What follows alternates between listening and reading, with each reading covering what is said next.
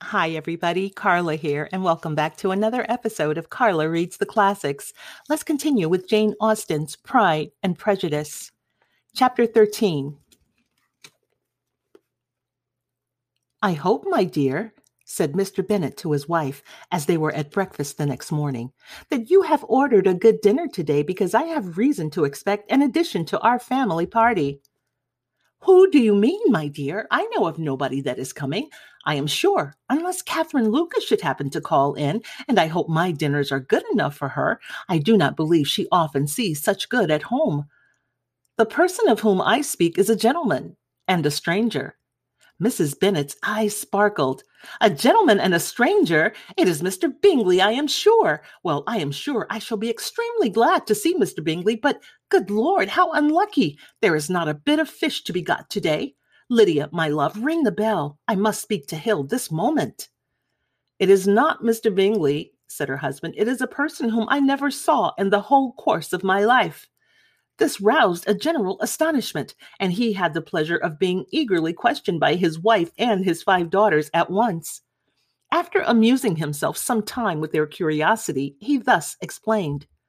About a month ago, I received this letter, and about a fortnight ago, I answered it, for I thought it a case of some delicacy and requiring early attention. It is from my cousin, Mr. Collins, who, when I am dead, may turn you all out of this house as soon as he pleases. Oh, my dear, cried his wife, I cannot bear to hear that mentioned. Pray do not talk of that odious man. I do think it is the hardest thing in the world that your estate should be entailed away from your own children, and I am sure if I had been you, I should have tried long ago to do something or other about it. Jane and Elizabeth tried to explain to her the nature of an entail. They had often attempted to do it before, but it was a subject on which Mrs. Bennet was beyond the reach of reason, and she continued to rail bitterly against the cruelty of settling an estate away from a family of 5 daughters in favor of a man whom nobody cared anything about. It is certainly a most iniquitous affair, said Mr. Bennet, and nothing can clear Mr. Collins from the guilt of inheriting Longbourn. But if you will listen to his letter, you may perhaps be a little softened by his manner of expressing himself. No, that I am sure I shall not, and I think it is very impertinent of him to write to you at all, and very hypocritical. I hate such false friends. Why could he not keep on quarreling with you as his father did before him? Why, indeed, he does seem to have had some filial scruples on that head, as you will hear. Hunsford, near Westerham, Kent, 15th October. Dear Sir, the disagreement subsisting between yourself and my late honored father always gave me such uneasiness, and since I have had the misfortune to lose him, I have frequently wished to heal the breach, but for some time I was kept back by my own doubts, fearing lest it might seem disrespectful to his memory for me to be on good terms with anyone with whom it had always pleased him to be at variance. There, Mrs. Bennet. My mind, however, is now made up on the subject, for having received ordination at Easter, I have been so fortunate as to be distinguished by the patronage of the Right Honourable Lady Catherine de Bourgh, widow of Sir Louis de Bourgh, whose bounty and beneficence has preferred me to the valuable rectory of this parish, where it shall be my earnest endeavour to demean myself with grateful respect towards her ladyship, and be ever ready to perform those rites and ceremonies which are instituted by the Church of England.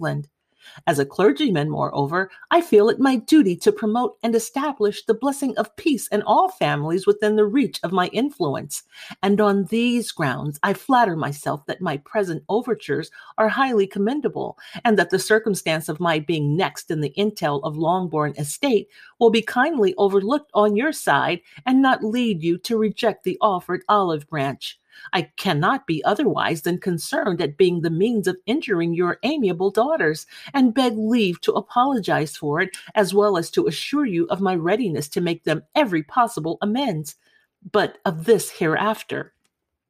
If you should have no objection to receive me into your house, I propose myself the satisfaction of waiting on you and your family Monday, November 18th by 4 o'clock, and shall probably trespass on your hospitality till the Saturday evening following, which I can do without, any inconvenience, as Lady Catherine is far from objecting to my occasional absence on a Sunday, provided that some other clergyman is engaged to do the duty of the day. I remain, dear sir, with respectful compliments to your lady and daughters, your well-wisher and friend, William Collins. At 4 o'clock, therefore, we may expect this peacemaking gentleman, said Mr. Bennet as he folded up the letter. He seems to be a most conscientious and polite young man, upon my word, and I doubt not will prove a valuable acquaintance, especially if Lady Catherine shall be so indulgent as to let him come to us again. There is some sense in what he says about the girls, however, and if he is disposed to make them any amends, I shall not be the person to discourage him. Though it is difficult, said Jane, to guess in what way he can mean to make us the atonement he thinks our due, the wish is certainly to his credit. Elizabeth was chiefly struck by his extraordinary deference for Lady Catherine and his kind intention of christening, marrying, and burying his parishioners whenever it was required. He must be an oddity, I think, said she. I cannot make him out. There is something very pompous in his style. And what can he mean by apologizing for being next in the entail? We cannot suppose he would help if he could. Could he be a sensible man, sir? No, my dear, I think not. I have great hopes of finding him quite the reverse. There is a mixture of servility and self-importance in his letter which promises well. I am impatient to see him. In point of composition, said Mary, the letter does not seem defective.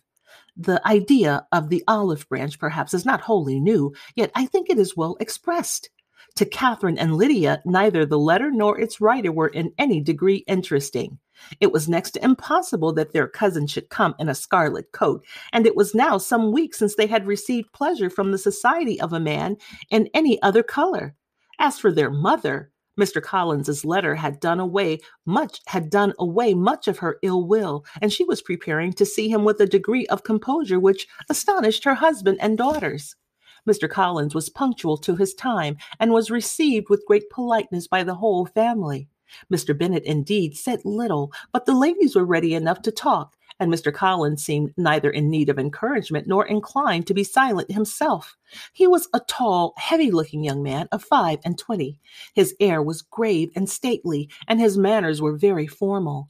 He had not been long seated before he complimented Mrs. Bennet on having so fine a family of daughters, said he had heard much of their beauty, but that in this instance fame had fallen short of the truth, and added that he did not doubt her seeing them all in due time disposed of in marriage. This gallantry was not much to the taste of some of his hearers, but Mrs. Bennet, who quarreled with no compliments, answered most readily, "You are very kind, I am sure, and I wish with all my heart it may prove so, for else they will be destitute enough. Things are settled so oddly. You allude, perhaps, to the entail of the estate." "Ah, sir, I do indeed. It is a grievous affair to my poor girls, you must confess. Not that I mean to find fault with you, for such things I know are all chance in the world. There is no knowing how estates will go when once they become to be entailed. I am very sensible, madam, of hardship to my fair cousins, and could say much on the subject, but that I am cautious of appearing forward and precipitate. But I can assure the young ladies that I come prepared to admire them. At present I will not say more, but perhaps when we are better acquainted." He was interrupted by a summons to dinner, and the girls smiled on each other. They were not the only objects of Mr. Collins' admiration. The hall, the dining room, and all its furniture were examined and praised, and his commendation of everything would have touched Mrs. Bennet's heart, but for the mortifying supposition of his viewing it all as his own future property.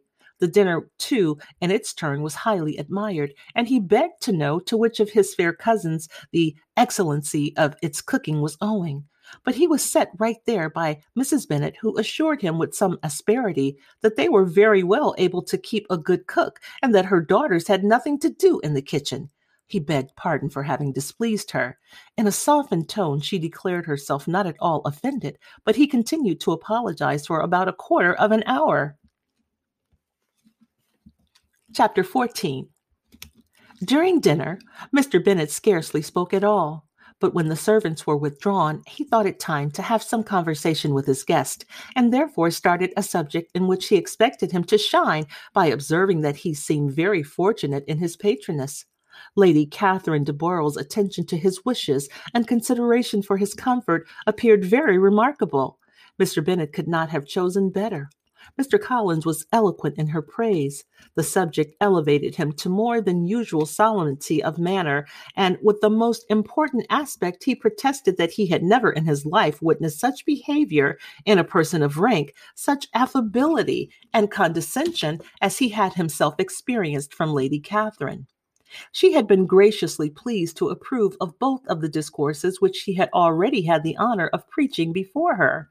She had also asked him twice to dine at Rosings, and had sent for him only the Saturday before to make up her pool of quadrille in the evening. Lady Catherine was reckoned proud by many people he knew, but he had never seen anything but affability in her. She had always spoken to him as she would to any other gentleman. She made not the smallest objection to his joining in the society of the neighborhood, nor to his leaving the parish occasionally for a week or two to visit his relations. She had even condescended to advise him to marry as soon as he could, provided he chose with discretion, and had once paid him a visit in his humble parsonage, where she had perfectly approved all the alterations he had been making, and had even vouchsafed to suggest some herself, some shelves in the closet upstairs. "This is all very proper and civil, I am sure," said Mrs. Bennet, "and I dare say she is very agreeable. It is a pity that great ladies in general are not more like her. Does she live near you, sir?" "The garden in which stands my humble abode is separated only by a lane from Rosings Park, her ladyship's residence." "I think you said she was a widow, sir? Has she any family?" "She has one daughter, the heiress of Rosings, and a very extensive property." "Ah," said Mrs. Bennet, shaking her head, "then she is better off than many girls. And what sort of young lady is she? Is she handsome?" "She is a most charming young lady indeed. Lady Catherine herself says that, in point of true beauty, Miss de Bourgh is far superior to the handsomest of her sex, because there is that in her features which marks the young lady of distinguished birth. She is unfortunately of a sickly constitution, which has prevented her from making that progress in many accomplishments which she should not have otherwise failed of, as I am informed by the lady who superintended her education, and who still resides with them. But she is perfectly amiable, and often condescends to drive by my humble abode in her little phaeton and ponies." "Has she been presented? I do not remember her name among the ladies at court." "Her indifferent state of health unhappily prevents her being in town, and by that means, as I told Lady Catherine one day, has deprived the British court of its brightest ornaments. Her ladyship seemed pleased with the idea, and you may imagine that I am happy on every occasion to offer those little delicate compliments which are always acceptable to ladies. I have more than once observed to Lady Catherine that her charming daughter seemed born to be a duchess, and that the most elevated rank, instead of giving her consequence, which would be adorned by her. These are the kind of little things which please her ladyship, and it is a sort of attention which I conceive myself peculiarly bound to pay." "You judge very properly," said Mr. Bennet, "and it is happy for you that you possess the talent of flattering with delicacy. May I ask whether these pleasing attentions proceed from the impulse of the moment, or are the result of previous study?"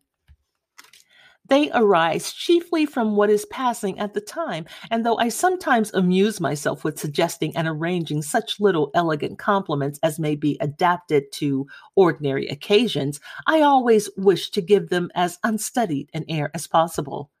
Mr. Bennet's expectations were fully answered. His cousin was as absurd as he had hoped, and he listened to him with the keenest enjoyment, maintaining at the same time the most resolute composure of countenance, and, except in an occasional glance at Elizabeth, requiring no partner in his pleasure. By tea time, however, the dose had been enough, and Mr. Bennet was glad to take his guest into the drawing-room again, and, when tea was over, glad to invite him to read aloud to the ladies. Mr. Collins readily assented, and a book was produced, But on beholding it for everything announced it to be from a circulating library, he started back and, begging pardon, protested that he never read novels. Kitty stared at him, and Lydia exclaimed, other books were produced, and after some deliberation, he chose Fordyce's Sermons. Lydia gaped as he opened the volume, and before he had, with very monotonous solemnity, read 3 pages, she interrupted him with, do you know, Mamma, that my Uncle Philip talks of running away Richard, talks of turning away Richard, and if he does, Colonel Forster will hire him. My aunt told me so herself on Saturday. I shall walk to Meryton tomorrow to hear more about it and to ask when Mr. Denny comes back from town. Lydia was bid by her 2 eldest sisters to hold her tongue, but Mr. Collins, much offended, laid aside his book and said, I have often observed how little young ladies are interested by books of a serious stamp, though written solely for their benefit. It amazes me, I confess, for certainly there can be nothing so advantageous to them as instruction. But I will no longer importune my young cousin. Then, turning to Mr. Bennet, he offered himself as his antagonist at backgammon. Mr. Bennet accepted the challenge, observing that he acted very wisely in leaving the girls to their own trifling amusements. Mrs. Bennet and her daughters apologized most civilly for Lydia's interruption and promised that it should not occur again if he would resume his book. But Mr. Collins, after assuring them that he bore his young lady cousins no ill will and should never resent her behavior as any affront, seated himself at another table with Mr. Bennet and prepared for backgammon. Chapter 15. Mr. Collins was not a sensible man, and the deficiency of nature had been put little assisted by education or society. The greatest part of his life having been spent under the guidance of an illiterate and miserly father, and though he belonged to one of the universities, he had merely kept the necessary terms without forming at it any useful acquaintance. The subjection in which his father had brought him up had given him originally great humility of manner, but it was now a good deal counteracted by the self-conceit of a weak head, living in retirement, and the consequential feelings of early and unexpected prosperity.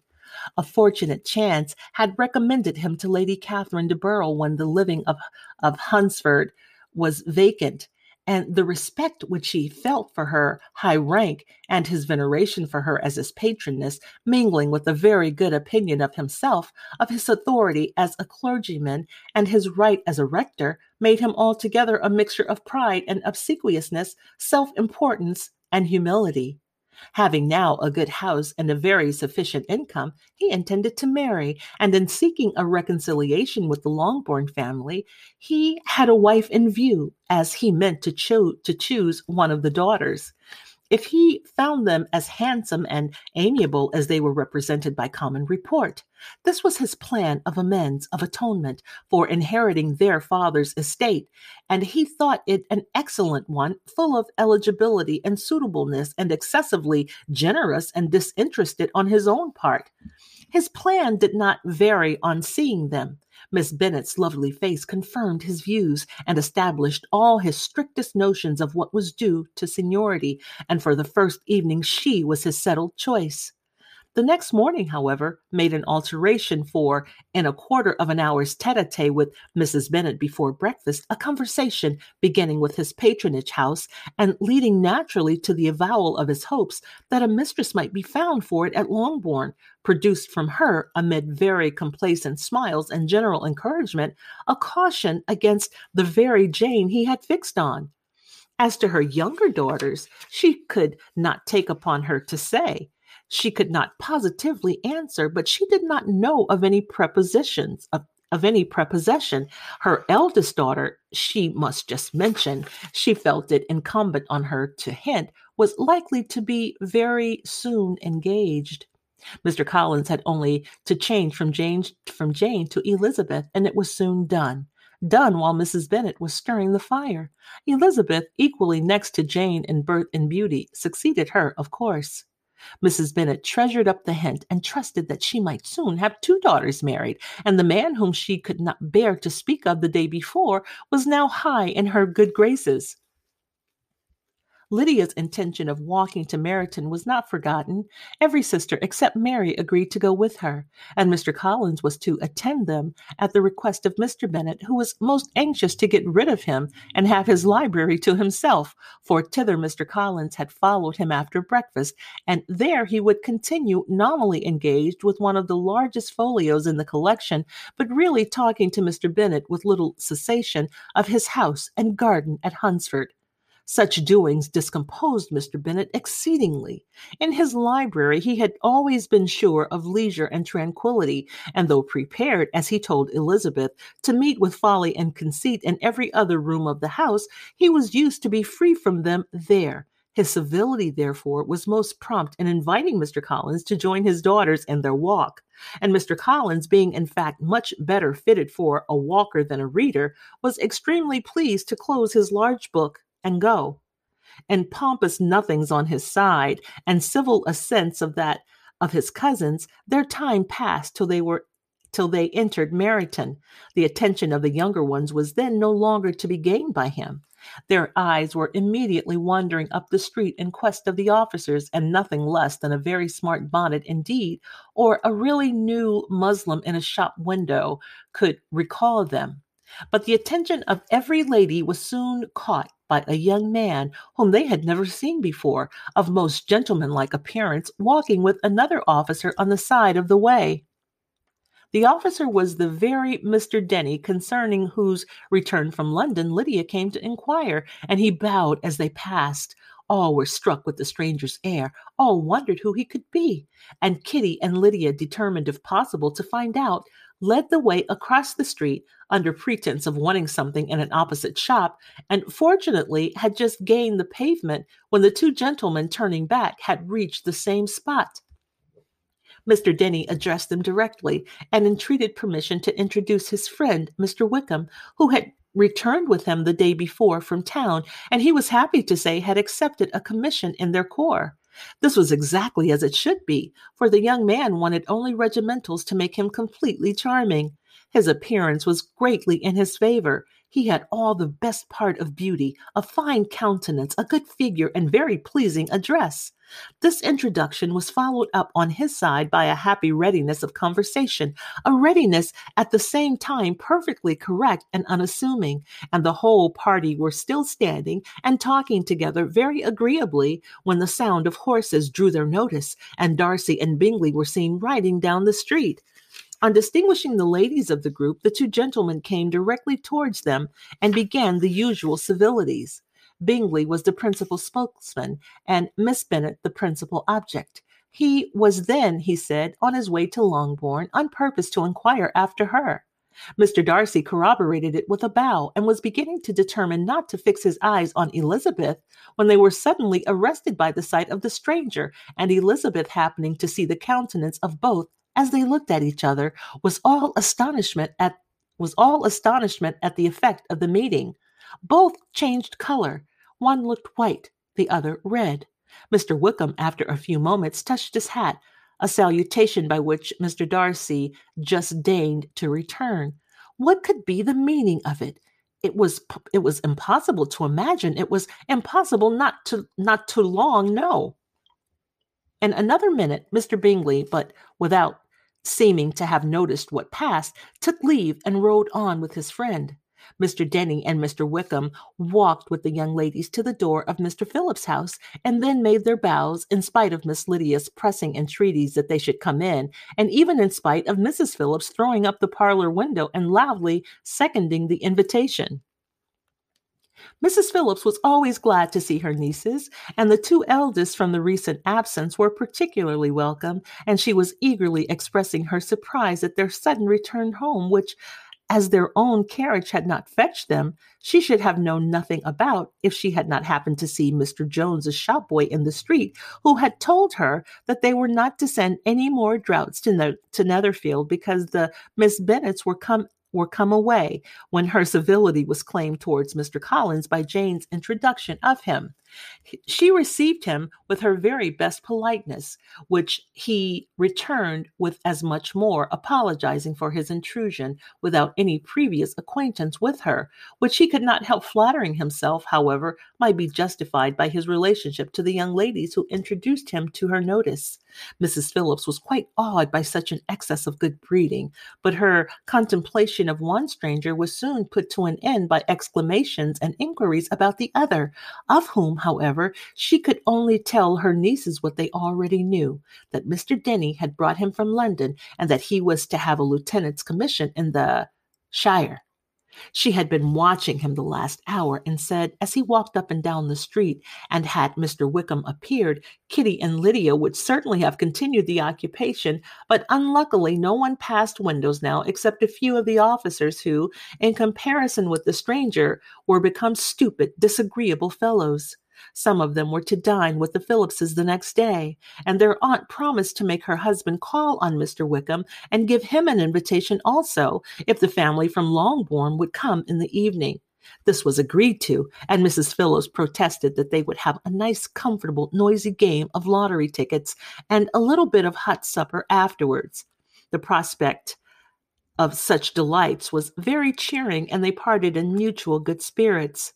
Mr. Collins repeated his apologies in quitting the room, and was assured with unwearying civility that they were perfectly needless. As they walked home, Elizabeth related to Jane what she had seen pass between the two gentlemen, but though Jane would have defended either or both, had they appeared to be in the wrong, she could no more explain such behavior than her sister. Mr. Collins, on his return, highly gratified Mrs. Bennet by admiring Mrs. Phillips's manners and politeness. He protested that, except Lady Catherine and her daughter, he had never seen a more elegant woman, for she had not only received him with the utmost civility, but even pointedly included him in her invitation for the next evening, although utterly unknown to her before. Something, he supposed, might be attributed to his connection with them, but yet he had never met with so much attention in the whole course of his life. Chapter 16. As no objection was made to the young people's engagement with their aunt, and all Mr. Collins's scruples of leaving Mr. and Mrs. Bennet for a single evening during his visit were most steadily resisted, the coach conveyed him and his 5 cousins at a suitable hour to Meryton, and the girls had the pleasure of hearing, as they entered the drawing-room, that Mr. Wickham had accepted their uncle's invitation and was then in the house.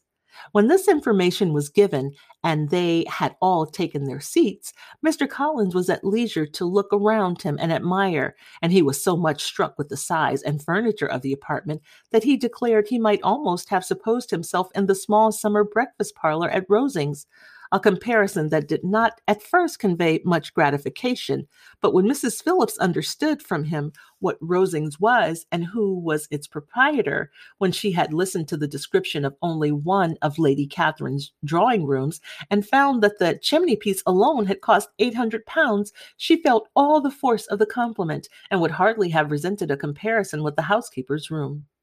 In describing to her all the grandeur of Lady Catherine's of Lady Catherine and her mansion, with occasional digressions in praise of his own humble abode and the improvements it was receiving, he was happily employed until the gentlemen joined them, and he found in Mrs. Phillips a very attentive listener, whose opinion of his consequence increased with what she heard, and who was resolving to retail it all among her neighbors as soon as she could.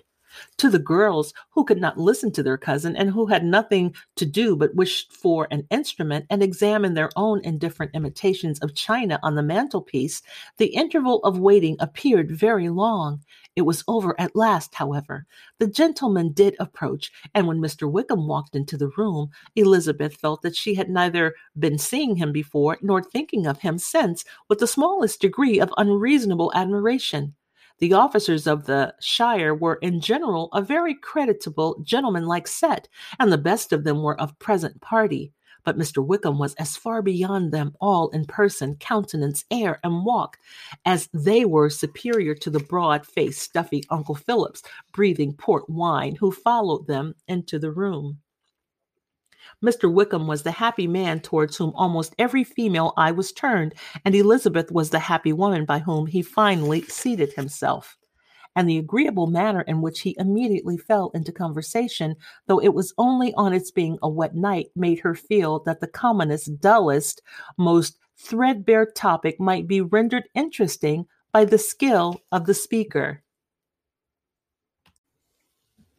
With such rivals for the notice of the fair as Mr. Wickham and the officers, Mr. Collins seemed to sink into insignificance. To the young ladies he certainly was nothing, but he had still at intervals a kind listener in Mrs. Phillips, and was by her watchfulness most abundantly supplied with coffee and muffin. When the card tables were placed, he had the opportunity of obliging her in turn by sitting down to whist.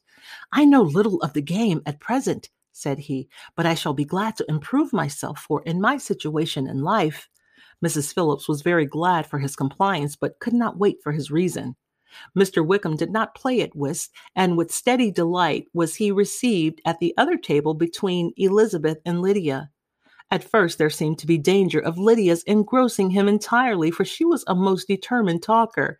But being likewise extremely fond of lottery tickets, she soon grew too much interested in the game, too eager in making bets and exclaiming after prizes to have attention for anyone in particular.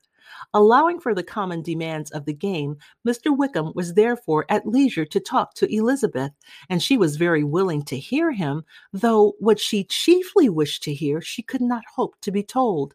The history of his acquaintance with Mr. Darcy. She dared not even mention that gentleman. Her curiosity, however, was unexpectedly relieved. Mr. Wickham began the subject himself. He inquired how far Netherfield was from Meryton, and after receiving her answer, asked in a hesitating manner how long Mr. Darcy had been staying there. "About a month," said Elizabeth, and then, unwilling to let the subject drop, added, "He is a man of very large property in Derbyshire, I understand." "Yes," replied Mr. Wickham, "his estate there is a noble one, a clear 10,000 per annum. You could not have met with a person more capable of giving you certain information on that head than myself, for I have been connected with his family in a particular manner from my infancy." Elizabeth could not but look surprised. "You may well be surprised, Miss Bennet, at such an assertion, after seeing, as you probably might, the very cold manner of our meeting yesterday. Are you much acquainted with Mr. Darcy?" "As much as I ever wished to be," cried Elizabeth very warmly. "I have spent 4 days in the same house with him, and I think him very disagreeable." "I have no right to give my opinion," said Wickham, "as to his being agreeable or otherwise. I am not qualified to form one. I have known him too long and too well to be a fair judge. It is impossible for me to be impartial. But I believe your opinion of him would in general astonish, and perhaps you would not express it quite so strongly anywhere else. Here you are in your own family. Upon my word, I say no more here than I might say in any house in the neighborhood, except Netherfield. He is not at all liked in Herefordshire. Everybody is disgusted with his pride. You will not find him more favorably spoken of by anyone."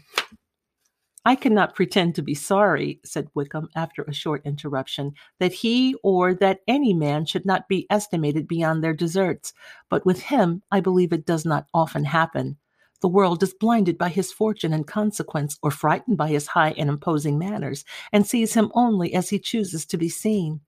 I should take him, even on my slight acquaintance, to be an ill-tempered man." Wickham only shook his head. "I wonder," said he, "at the next opportunity of speaking, whether he is likely to be in this country much longer." "I do not at all know, but I heard nothing of his going away when I was at Netherfield. I hope your plans in favor of the shire will not be affected by his being in the neighborhood." "Oh, no, it is not for me to be driven away by Mr. Darcy. If he wishes to avoid seeing me, he must go. We are not on friendly terms, and it always gives me pain to meet him, but I have no reason for avoiding him. But what I might proclaim before all the world, a sense of very great ill usage and most painful regrets at his being what he is. His father, Miss Bennet, the late Mr. Darcy, was one of the best men that ever breathed, and the truest friend I ever had, and I can never be in company with this Mr. Darcy without being grieved to the soul by 1,000 tender recollections. His behavior to myself has been scandalous, but I verily believe I could forgive him anything and everything rather than his disappointing the hopes and disgracing the memory of his father. Elizabeth found the interest of the subject increase and listened with all her heart, but the delicacy of it prevented further inquiry. Mr. Wickham began to speak on more general topics, Meryton, the neighborhood, the society, appearing highly pleased with all that he had yet seen, and speaking of the latter with gentle but very intelligible gallantry. It was the prospect of constant society and good society, he added, which was my chief inducement to enter the shire. I knew it to be a most respectable, agreeable corps, and my friend Denny tempted me further by his account of their present quarters and the very great attentions and excellent acquaintances Meryton had procured them. Society, I own, is necessary to me. I have been a disappointed man, and my spirits will not bear solitude. I must have employment. And society. A military life is not what I was intended for, but circumstances have now made it eligible. The church ought to have been my profession. I was brought up for the church, and I should at this time have been in possession of a most valuable living, had it pleased the gentleman we were speaking of just now. Indeed, yes, the late Mr. Darcy bequeathed me the next presentation of the best living in his gift. He was my godfather and excessively attached to me. I cannot do justice to his kindness. He meant to provide for me amply and thought he had done it, but when the living fell, it was given elsewhere. Good heavens, cried Elizabeth. How could that be? How could his will be disregarded? Why did you not seek legal redress? There was just such an informality in the terms of the bequest as to give me no hope from law. A man of honor could not have doubted the intention, but Mr. Darcy chose to doubt it, or to treat it as merely a conditional recommendation, and to assert that I had forfeited all claim to it by my extravagance, imprudence, and, in short, anything or nothing. Certain as it is that the living became vacant 2 years ago, exactly as I was of age to hold it, and that it was given to another man, and no less certain it is that I cannot accuse myself of having really done anything to deserve to lose it. I have a warm, unguarded temper, and I may have spoken my opinion of him and to him too freely. I can recall nothing worse, but the fact is that we are very different sort of men, and that he hates me. This is quite shocking. He deserves to be publicly disgraced. Some time or other he will be, but it shall not be by me. Till I can forget his father, I can never defy or expose him. Elizabeth honored him for such feelings and thought him handsomer than ever as he expressed them. But what, said she after a pause, can have been his motive? What can he have, and what could have induced him to behave so cruelly? A thorough, determined dislike of me, a dislike which I cannot but attribute in some measure to jealousy. Had the late Mr. Darcy liked me less, his son might have borne with me better, but his father's uncommon attachment to me irritated him, I believe, very early in life. He had not a temper to bear the sort of competition in which we stood, the sort of preference which was often given me. I had not thought Mr. Darcy so bad as this, though I have never liked him. I had not thought so very ill of him. I had supposed him to be despising his fellow creatures in general, but not suspect him of descending to such malicious revenge, such injustice, such inhumanity as this. After a few minutes' reflection, however, she continued, I do remember his boasting one day at Netherfield of the implacability of his resentments, of his having an unforgiving temper. His disposition must be dreadful. I will not trust myself on the subject, replied Wickham. I can hardly be just to him. Elizabeth was again deep in thought, and after a time exclaimed, to treat in such a manner the godson, the friend, the favorite of his father. She could have added, a young man, too, like you, whose very countenance may vouch for your being amiable. But she contented herself with, and one, too, who had probably been his companion from childhood, connected together, as I think you said, in the closest manner. We were born in the same parish within the same park. The greatest part of our youth was passed together, inmates of the same house, sharing the same amusements, objects of the same parental care. My father began life in the profession which your uncle, Mr. Phillips, appears to do much credit to, but he gave up everything to be of use to the late Mr. Darcy, and devoted all his time to the care of Pemberley property. He was most highly esteemed by Mr. Darcy, a most intimate, confidential friend. Mr. Darcy often acknowledged himself to be under the greatest obligation to my father's active superintendence, and when immediately before my father's death, Mr. Darcy gave him a voluntary promise of providing for me, I am convinced that he felt it to be as much a debt of gratitude to him as of his affection to myself. How strange! Cried Elizabeth. How abominable!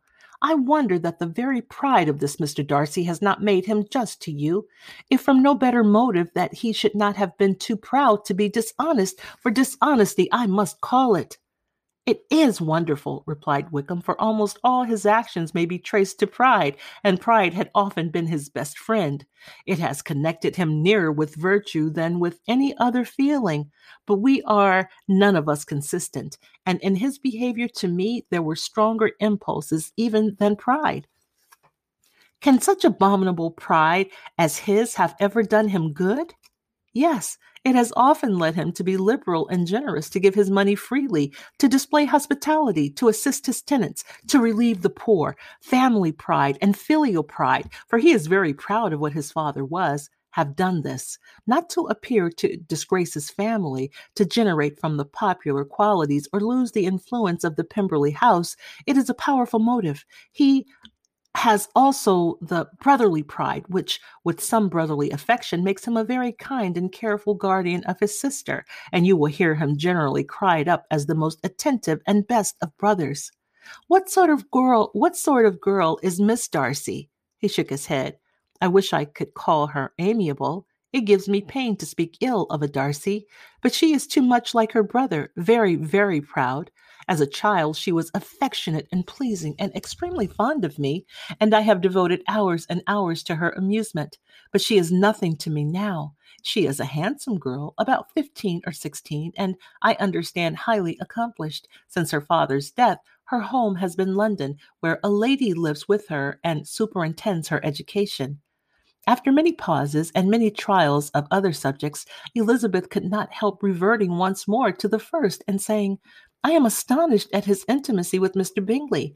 How can Mr. Bingley, who seems good humor himself, and is, I really believe, truly amiable, be in friendship with such a man? How can they suit each other? Do you know Mr. Bingley? Not at all. He is a sweet-tempered, amiable, charming man. He cannot know what Mr. Darcy is. Probably not. But Mr. Darcy can please where he chooses.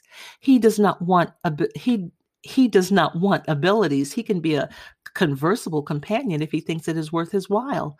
Among those who are all at his equals in consequence, he is a very different man from what he is to the less prosperous. His pride never deserts him, but with the rich he is liberal-minded, just, sincere, rational, honorable, and perhaps agreeable, allowing something for fortune and figure. The whist party soon afterwards breaking up, the players gathered round the other table, and Mr. Collins took his station between his cousin Elizabeth and Mrs. Phillips. The usual inquiries as to his success was made by the latter. It had not been very great. He had lost every point.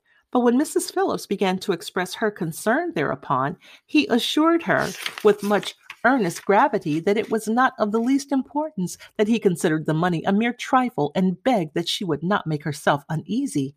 I know very well, madam, said he, that when persons sit down to a card table, they must make their chances of these things, and happily I am not in such circumstances as to make 5 shillings any object. There are undoubtedly many who could not say the same, but thanks to Lady Catherine de Bourgh, I am removed far beyond the necessity of regarding little matters. Mr. Wickham's attention was caught, and after observing Mr. Collins for a few moments, he asked Elizabeth in a low voice whether her relation is very intimately acquainted with the family of de Bourgh. Lady Catherine de Bourgh, she replied, has very lately given him a living. I hardly know how Mr. Collins was first introduced to her notice, but he certainly has not known her long. You know, of course, that Lady Catherine de Burgh and Lady Anne Darcy were sisters, consequently that she is aunt to the present Mr. Darcy. No, indeed, I did not. I knew nothing at all of Lady Catherine's connections. I never heard of her existence till the day before yesterday. Her daughter, Miss de Bourgh, will have a very large fortune, and it is believed that she and her cousin will unite the two estates. This information made Elizabeth smile as she thought of poor Miss Bingley. Vain indeed must be all her attentions, vain and useless her affection for his sister, and her praise of himself if he were already self-destined for another. Mr. Collins, said she, speaks highly of both Lady Catherine and her daughter, but from some particulars that he has related of her ladyship, I suspect his gratitude misleads him, and that in spite of her being his patroness, she is an arrogant, conceited woman. I believe her to be both in a great degree, replied Wickham. I have not seen her for many years, but I very well remember that I never liked her, and that her manners were dictatorial and insolent. She has the reputation of being remarkably sensible and clever, but I rather believe she derives part of her abilities from her rank and fortune, part from her authoritative manner, and the rest from the pride for her nephew, who chooses that everyone connected with him should have an understanding of the first class. Elizabeth allowed that he had given a very rational account of it, and they continued talking together with mutual satisfaction till supper put an end to cards, and gave the rest of the ladies their share of Mr. Wickham's attentions. There could be no conversation in the noise of Mrs. Phillips's supper party, but his manners recommended him to everybody. Whatever he said was said well, and whatever he did, done gracefully. Elizabeth went away with her head full of him. She could think of nothing but Mr. Wickham, and of what he had told her all the way home, but there was not time for her even to mention his name as they went, for neither Lydia nor Mr. Collins were once silent. Lydia talked incessantly of lottery tickets, of the fish she had lost and the fish she had won, and Mr. Collins, in describing the civility of Mr. and Mrs. Phillips, protesting that he did not in the least regard his losses at whist, enumerating all the dishes at supper, and repeatedly fearing that he crowded his cousins, had more to say than he could well manage before the carriage stopped at Longbourn House. And that brings us to the end of chapter 16. Thank you so much for listening here at Carla Reads the Classics. Until next time.